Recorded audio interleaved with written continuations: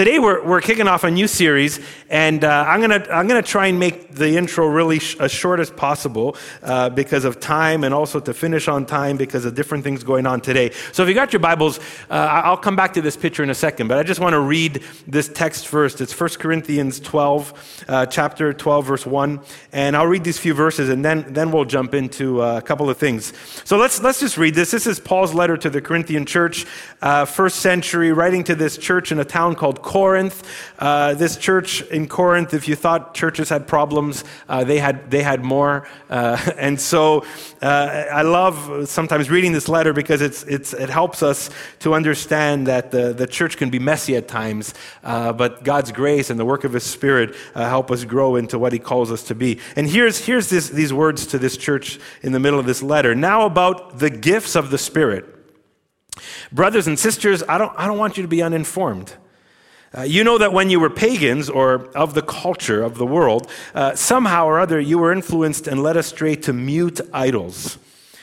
Therefore, I want you to know that no one who is speaking by the Spirit of God says Jesus be cursed. It's impossible. And no one can say Jesus is Lord except by the Holy Spirit. There are different kinds of gifts, but the same Spirit distributes them. There are different kinds of service, but the same Lord.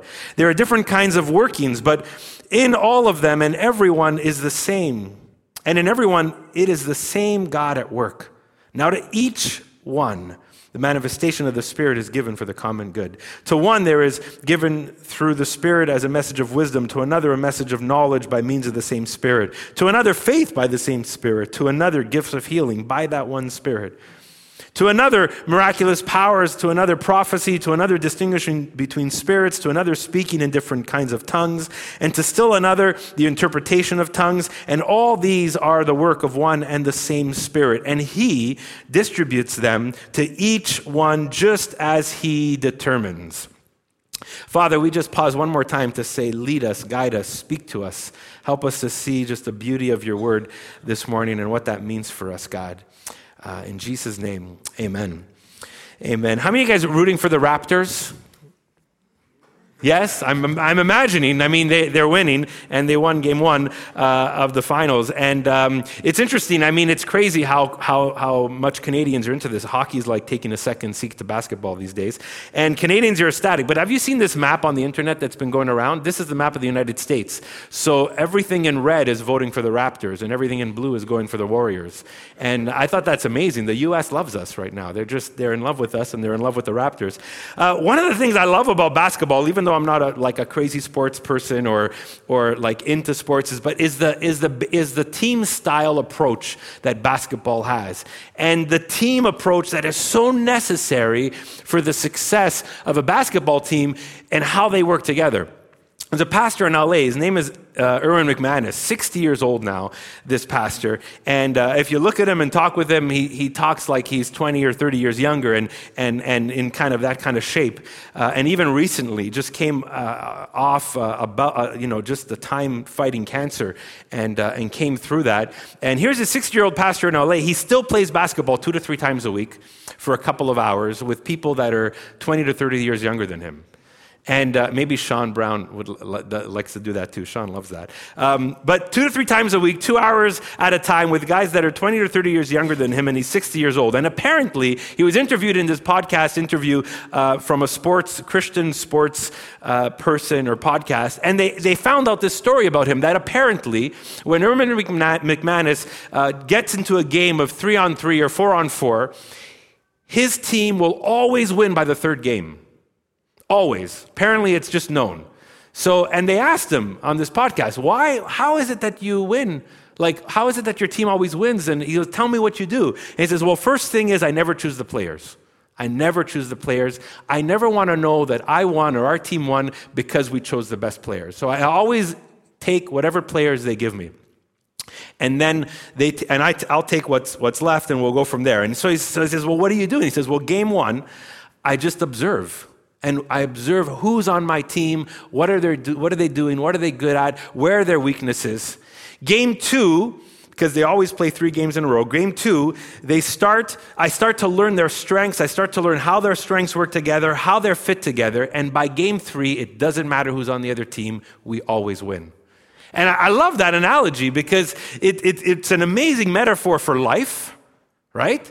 An amazing metaphor for life to understand what God has given you, what are your gifts and skills, what are the people around you, but it's even a better metaphor for the church. Because you never really know who joins the church. We didn't know that Terry and Sue would join our church several years ago. We didn't know that Terry, when he had that funky sun hat on, flipping burgers, was one day going to help us with our location team. We didn't know that when the first time we met Sue, that she would easily draw a crowd of kids on the grass at one of our community barbecues, or help counsel some of our parents, even in our church community. We did not know. You never really know who joins the church. But somehow God has brought people together to win as a church community. Now, when I say win, I don't mean like a sports team. When Westside wins, we don't beat another church. If Westside wins, we're not better or cooler or bigger than another church. When a church wins, it's not about winning or beating somebody out. It's about doing or meant to do what God has called you to do locally for His purpose, with your capacity, with our gifts, with the way God has knit us together. Winning for the church is doing what God has called us to do and being who God has called us to be with the gifts that He's given us, right? That's what it means to win, not being better or cooler than anybody else. And so for the next couple of weeks, and I'm just going to intro this today, we're starting a series called Gifted, because I want us to explore how God not only uses us, but actually gives us gifts to further His kingdom. Gives us gifts to work together and to encourage one another. Gives us gifts to minister to each other and to the world around us. And I wanted to start with 1 Corinthians chapter 12, because here is the Apostle Paul trying to help this church in first century Corinth discover and understand that God uses multiple people with a variety of gifts to love and serve one another and be a light to the world. And as Paul starts in verse 1, he starts by saying the gifts of the Spirit, but in fact, he actually, in the Greek, it's the original language, he backs up a bit. He actually says the things of the Spirit. He wants us to know that the big idea is how the Holy Spirit, God's very Spirit, works in a church community. It's not initially about the gifts, but how the Holy Spirit works. And then he gets to the gifts. And then he says this one line in that verse. He says, I don't want you to be uninformed. I don't want you to be uninformed, because there was a confusion in this church. They were misguided.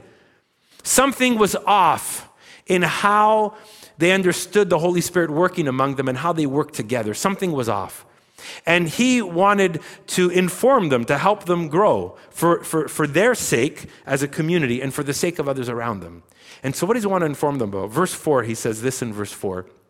He says, there are different kinds of gifts. So he introduces this idea, but the same Spirit distributes them. There are different kinds of gifts, but the same Spirit. He's trying to help this church initially understand that the way the Holy Spirit helps a church function or leads a church or grows a church to be a community, to be on mission, to care for each other, to grow even personally with one another, is He distributes different gifts to different people. Now, I know automatically our brain goes to like a sports team or the corporate world or my team at work. And it's a little bit different than that, because it's not just our natural gifts, which God can use. It's not just our natural strengths, which God can use. It's not just, the 20-acre lot that Terry and Sue are going to have, which is awesome. God can use that, but that's not necessarily a spiritual gift. These are great things that we have in our lives, and God has wired us the way He's wired us. But gifts, in a spiritual sense, and how God works through the church, is ways that God equips His people to be a community with one another and to serve one another. And something unique and beautiful happens with someone's spiritual gift that doesn't always happen the same way at work or in a sports team or in just the way that happens. Often it's a manifestation of literally how the Holy Spirit works in us. And he wants to give us these gifts. Now, Paul says, as he continues, he says there's different kinds of gifts, and then he says there's different kinds of service. So the way we serve one another, there's a variety of ways that we can serve each other. I love how Terry and Sue put it. When there's something around you, well, how can you engage? Well, that's different, right? Some people might teach or help or put something together or organize or pray or come alongside someone. So we serve. We use our gifts to serve people in different ways. We use our workings. There's different kinds of workings or activities, filling different needs and purposes. And Paul does something extraordinary here. Notice what he says. Yeah, there's different gifts, but the same Spirit. There's different service, but the same Lord. There's different workings, but the same God. And Paul links the gifts and the service and the workings with the triune God, with God the Father, God the Son, and God the Holy Spirit. The same Spirit, same Holy Spirit, the same Lord, Jesus Christ who's Lord, the same God, our Heavenly Father. It's amazing. When Paul writes to the Ephesian church, he attributes the variety of gifts to Jesus. When he writes to the Roman church, he says that God, by his grace, will distribute gifts. It's amazing. Yes, we talk about the Holy Spirit, but I want us to understand Father, Son, and Holy Spirit work together. And I want us to see this as we start to unpack this over the next few weeks. There's different gifts that are evident in the church, but the same giver. Different gifts, same giver. Different strengths, same source. And I wrote it like this on the next slide. The unity of God, God the Father, Son, and Holy Spirit, the unity of God unleashes a united diversity in his people. The unity of God unleashes a united diversity among his people. I love when I get to read Acts chapter 2 and Peter, quotes the prophet Joel and says, your sons and daughters will see visions and dreams. Men and women will prophesy. It's not about gender or age or how much you have or don't have. The unity of God unleashes a united diversity among his people. So God the Father, Son, and Holy Spirit all involved for the church to be healthy and useful and purposeful and fruitful through a variety of spiritual gifts. I love how Gordon Fee says this. He says, the unity of God does not imply uniformity in gifts, like we're all the same. I'm not a Terry or a Sue, and they're not you, and vice versa. And even the person beside you is different than you, and God's gifted them in different ways. The unity of God does not imply uniformity in gifts.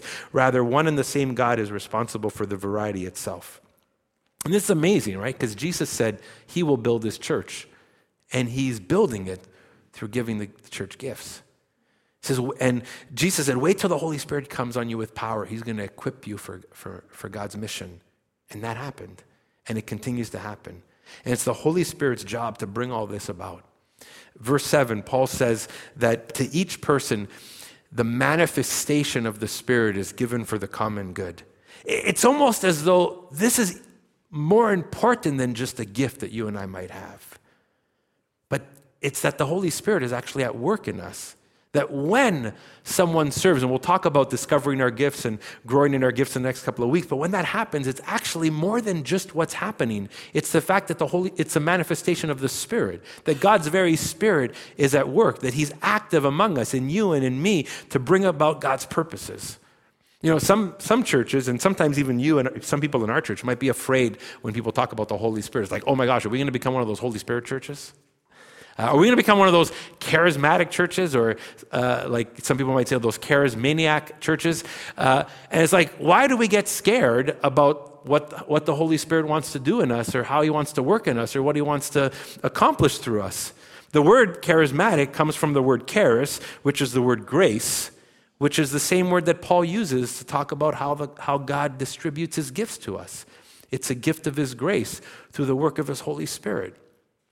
One of my pet peeves is when I know I'm going to teach a topic that's sensitive. Like, we talked about money a couple of weeks ago. And sometimes it's like, yeah, but what about that crazy guy I saw on TV who talks about Jesus and flies a private jet? I'm like, well, he's crazy. And I don't know what Bible he's reading. But I'm not, just because you call him a label, I'm not going to say that word, now we can't use it in all its beautiful biblical sense, right? To be charismatic means that the Holy Spirit's active in the church. And that's just part of what it means to be the church. In fact, we could never even be the church without the Holy Spirit. We couldn't call Jesus Lord, Paul says, without the work of the Holy Spirit in us. And in verse 13, we won't read it today, later on, but Paul says we're all baptized into one Spirit to form one body. So the Spirit manifests in us. And where does he do all this? He does it in you, and he does it in me. Verse 7, now to the next slide, now to each one, the manifestation of the Spirit is given for the common good.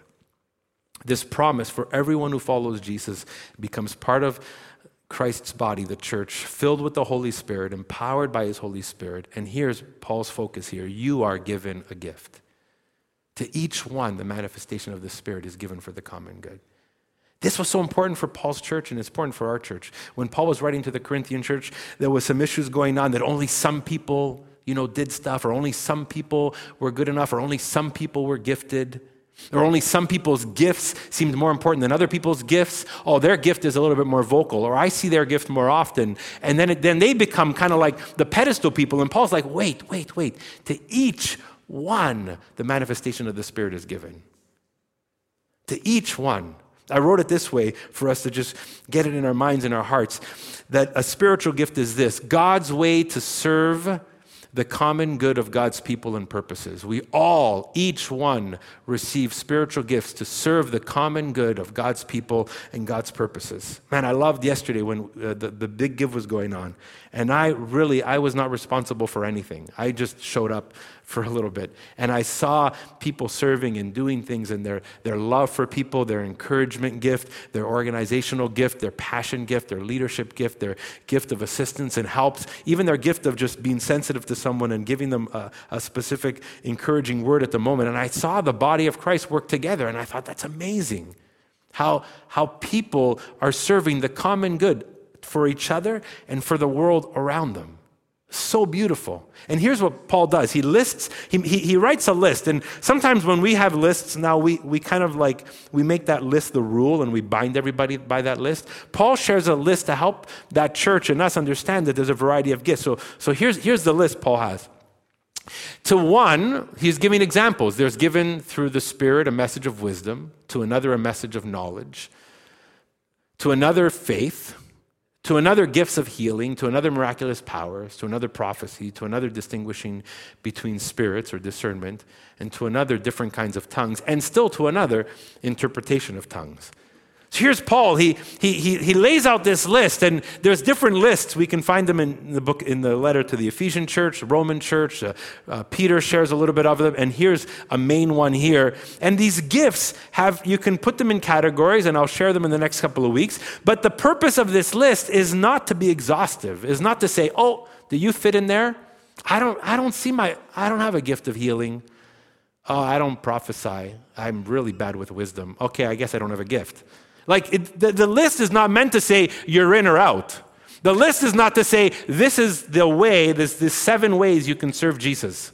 There's 7 ways you can be an impact in the world. The list is meant to say there's a diversity of gifts. The body of Christ works together. God blesses his people with gifts. The list is also, the priority of it is that it's general. It's like, look at how God works with his people and fills his people and works with his people. Gordon Fee, he says this: the list of 9 items is neither carefully worked out nor exhaustive. It's merely representative of the diversity of the Spirit's manifestation. And Paul offers a considerable list so that they will stop being singular in their own emphasis. That's key, that last line, they'll stop being singular in their own emphasis. Because there was a problem with the Corinthian church. Maybe it's not a problem here, but it was a problem for them. If you keep reading to chapter 14, Paul focuses on tongues and prophecy. And there was an issue going on in this church where some people had the gift of speaking in tongues. And they made this gift like, oh man, we love this gift. This is an amazing gift. This gift makes us look cool and sensational. And that's what was happening. So there were certain people that had this gift of speaking in tongues, and we might get to that. This was just a supernatural way of praying and seeking the Lord, and I wish I had more time to go into it. I just threw it on some people right now, and they might wonder what I'm talking about. I know many of you do, but here's what was happening. There was an overemphasis on some gifts. And here's why Paul says, I don't want you to be uninformed. I don't want you to be confused. Some gifts have been highlighted more than others. And some people have said, oh, this gift is the best gift. And this gift is the coolest gift. And this gift is the most spiritual gift. I grew up in circles that overemphasize some gifts over others. Now, Paul, what we'll get to is, I want you to be clear right now. When the scriptures correct an abuse, it doesn't disregard its use. It just corrects an abuse, right? If we want to correct an abuse of how people, use money or power or whatever, correcting an abuse doesn't cancel out the use. We want to still use what God has given us. I grew up in circles that overemphasize some gifts over another. And what happened is sometimes I missed that the other gifts were present and active or valuable. But this can happen in any setting. I think if we'd, after today's gathering, we all sit down and we work out together and we say, what gifts is Westside overemphasizing?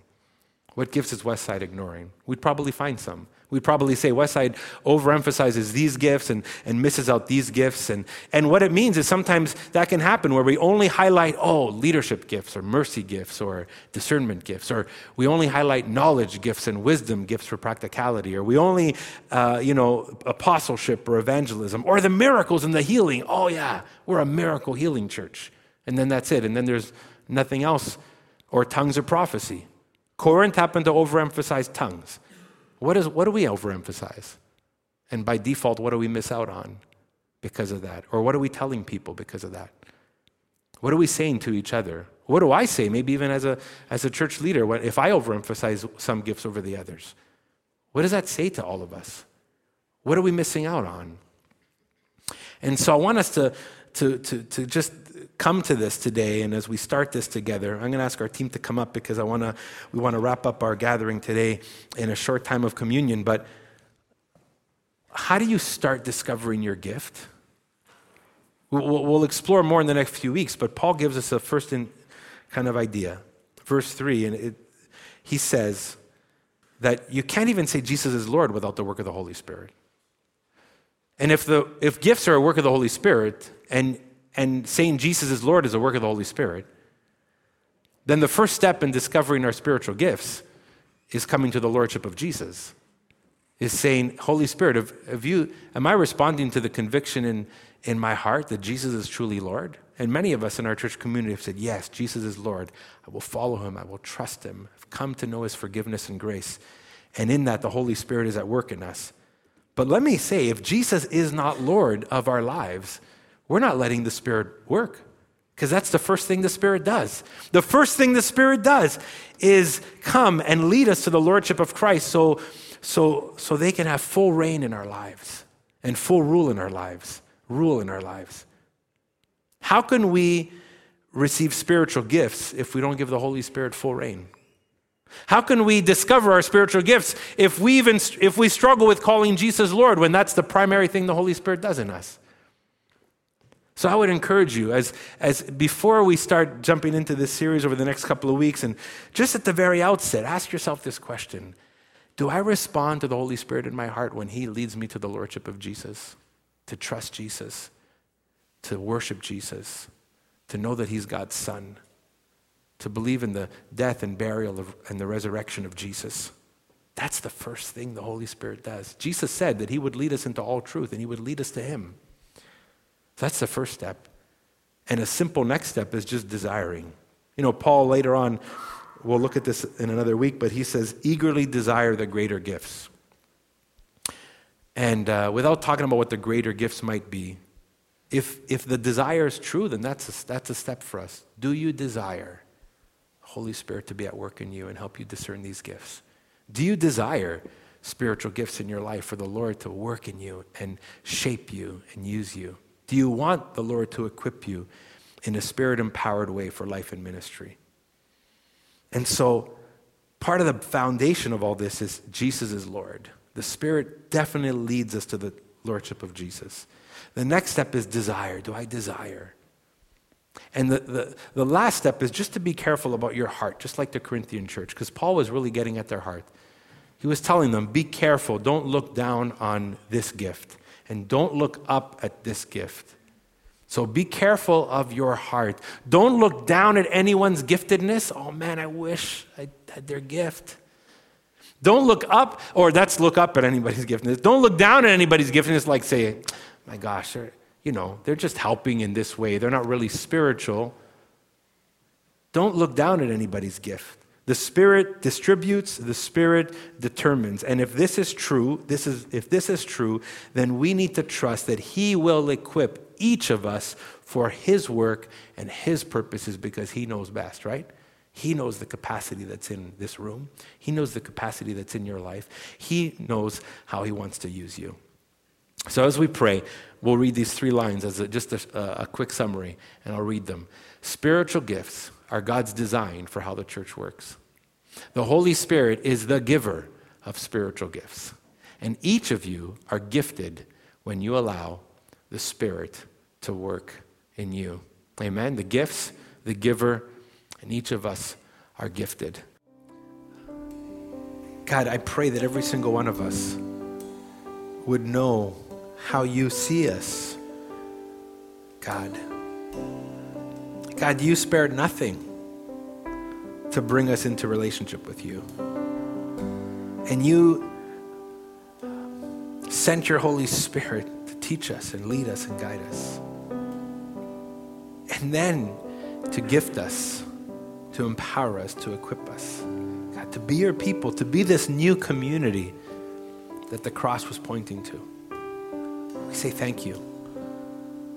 At the start of this discovery of spiritual gifts, or maybe a reminder for some of us, God, may we be reminded or discover how you long to draw us together and unite us together and use us to serve and care for one another, but how that overflows into the world around us.